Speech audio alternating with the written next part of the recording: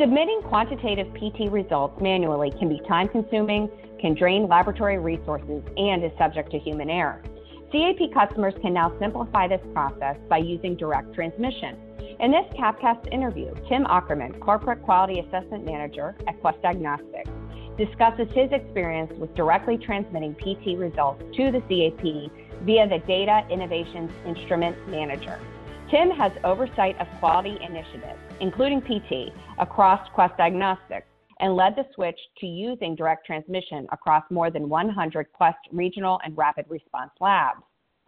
Tim, can you tell us how Quest Laboratories was reporting PT results to the CAP prior to implementing direct transmission? Sure. Prior to implementing the direct transmission process, the old process was a much more manual and labor-intensive process for both entering and reviewing data. The results were manually transferred from the instrument printout to the result form. Then results were reviewed by a supervisor and then either faxed or entered manually into the eLab system, which would then require secondary review. For the large surveys like the C surveys, this was a huge time commitment, requiring several hours of work for both the technologist and supervisor, and of course added the possibility of clerical errors. As you can imagine, this was not a process that anyone looked forward to having to perform on a regular basis with the huge number of surveys that are performed at Quest. Now, what made you decide to implement direct transmission in your laboratory? Ultimately, it was the PT failures that involved clerical errors that became the driving force to implement this process at Quest. We had tried other processes without huge success to prevent these clerical errors, like additional reviews, but these processes took a lot of extra time and resources and were difficult to standardize throughout our organization. We felt that the only way to reduce the clerical errors would be to implement a process that's similar to the way we report and review patients in our LIS system.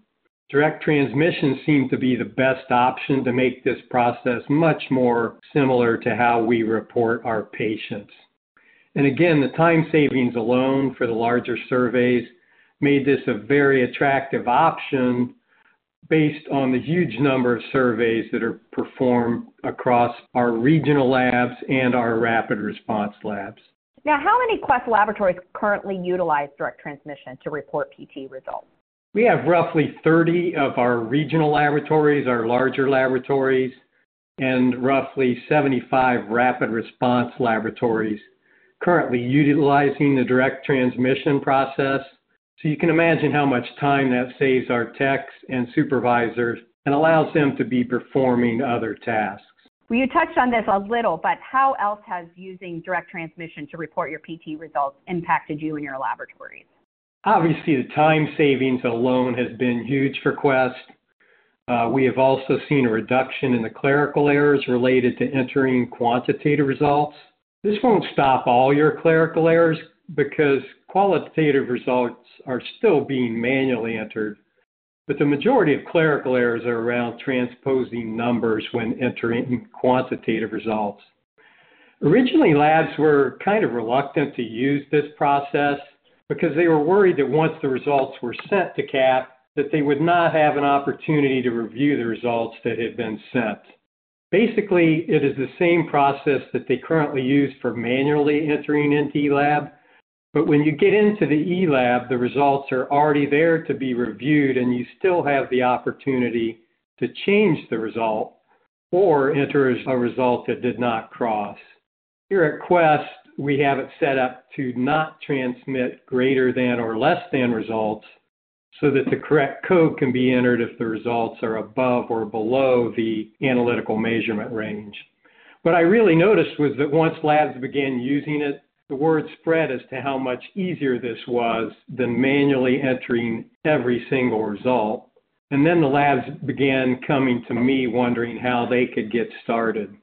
And we are still adding our rapid response labs currently, but obviously the biggest bang for our buck was to get the larger regional labs on board first because they run many more surveys than the rapid response labs. Finally, Tim, do you have any advice for laboratories considering using direct transmission to report PT results?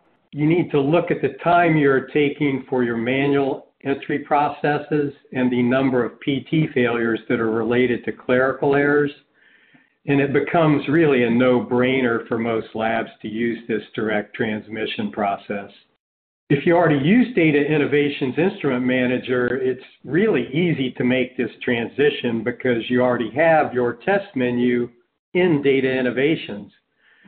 It was a little more difficult for us because we were not using Data Innovations, and so Instrument Manager had to be matched to the test codes in CAP to get the testing across to the CAP. But once we had one lab set up with all the correct codes, it became as simple as just copying that original set to each individual lab. If you don't have Data Innovations Instrument Manager, you can purchase Instrument Manager and run this direct transmission process through one Instrument Manager, which is what we currently do at Quest. I'd say the biggest challenge was getting the results from Instrument Manager through the firewall at Quest and then on to CAP. Once we got the right IT team involved and worked closely with CAP and Data Innovations, we were able to make it happen. And then the other thing we did here at Quest was to create an SOP around this process so that it was easier to train subsequent labs as to some of the differences the technologists might face in relation to the manual process. And then finally, I'd like to mention that we still have the manual entry process as a backup to the direct transmission process. Thank you, Tim, for discussing direct transmission of PT results on this CAPcast. For more information, please visit cap.org and click Laboratory Improvement from the main menu. Thank you for listening to this CAPcast. Be sure to listen to our other CAPcasts from the CAP on our SoundCloud channel by downloading the SoundCloud app on your mobile device. And we're also on Apple Podcasts and the Stitcher app. To find this podcast, search for the word CAPcast on these apps. Once you find our podcast, be sure to click the subscribe button so you don't miss new CAPcast episodes.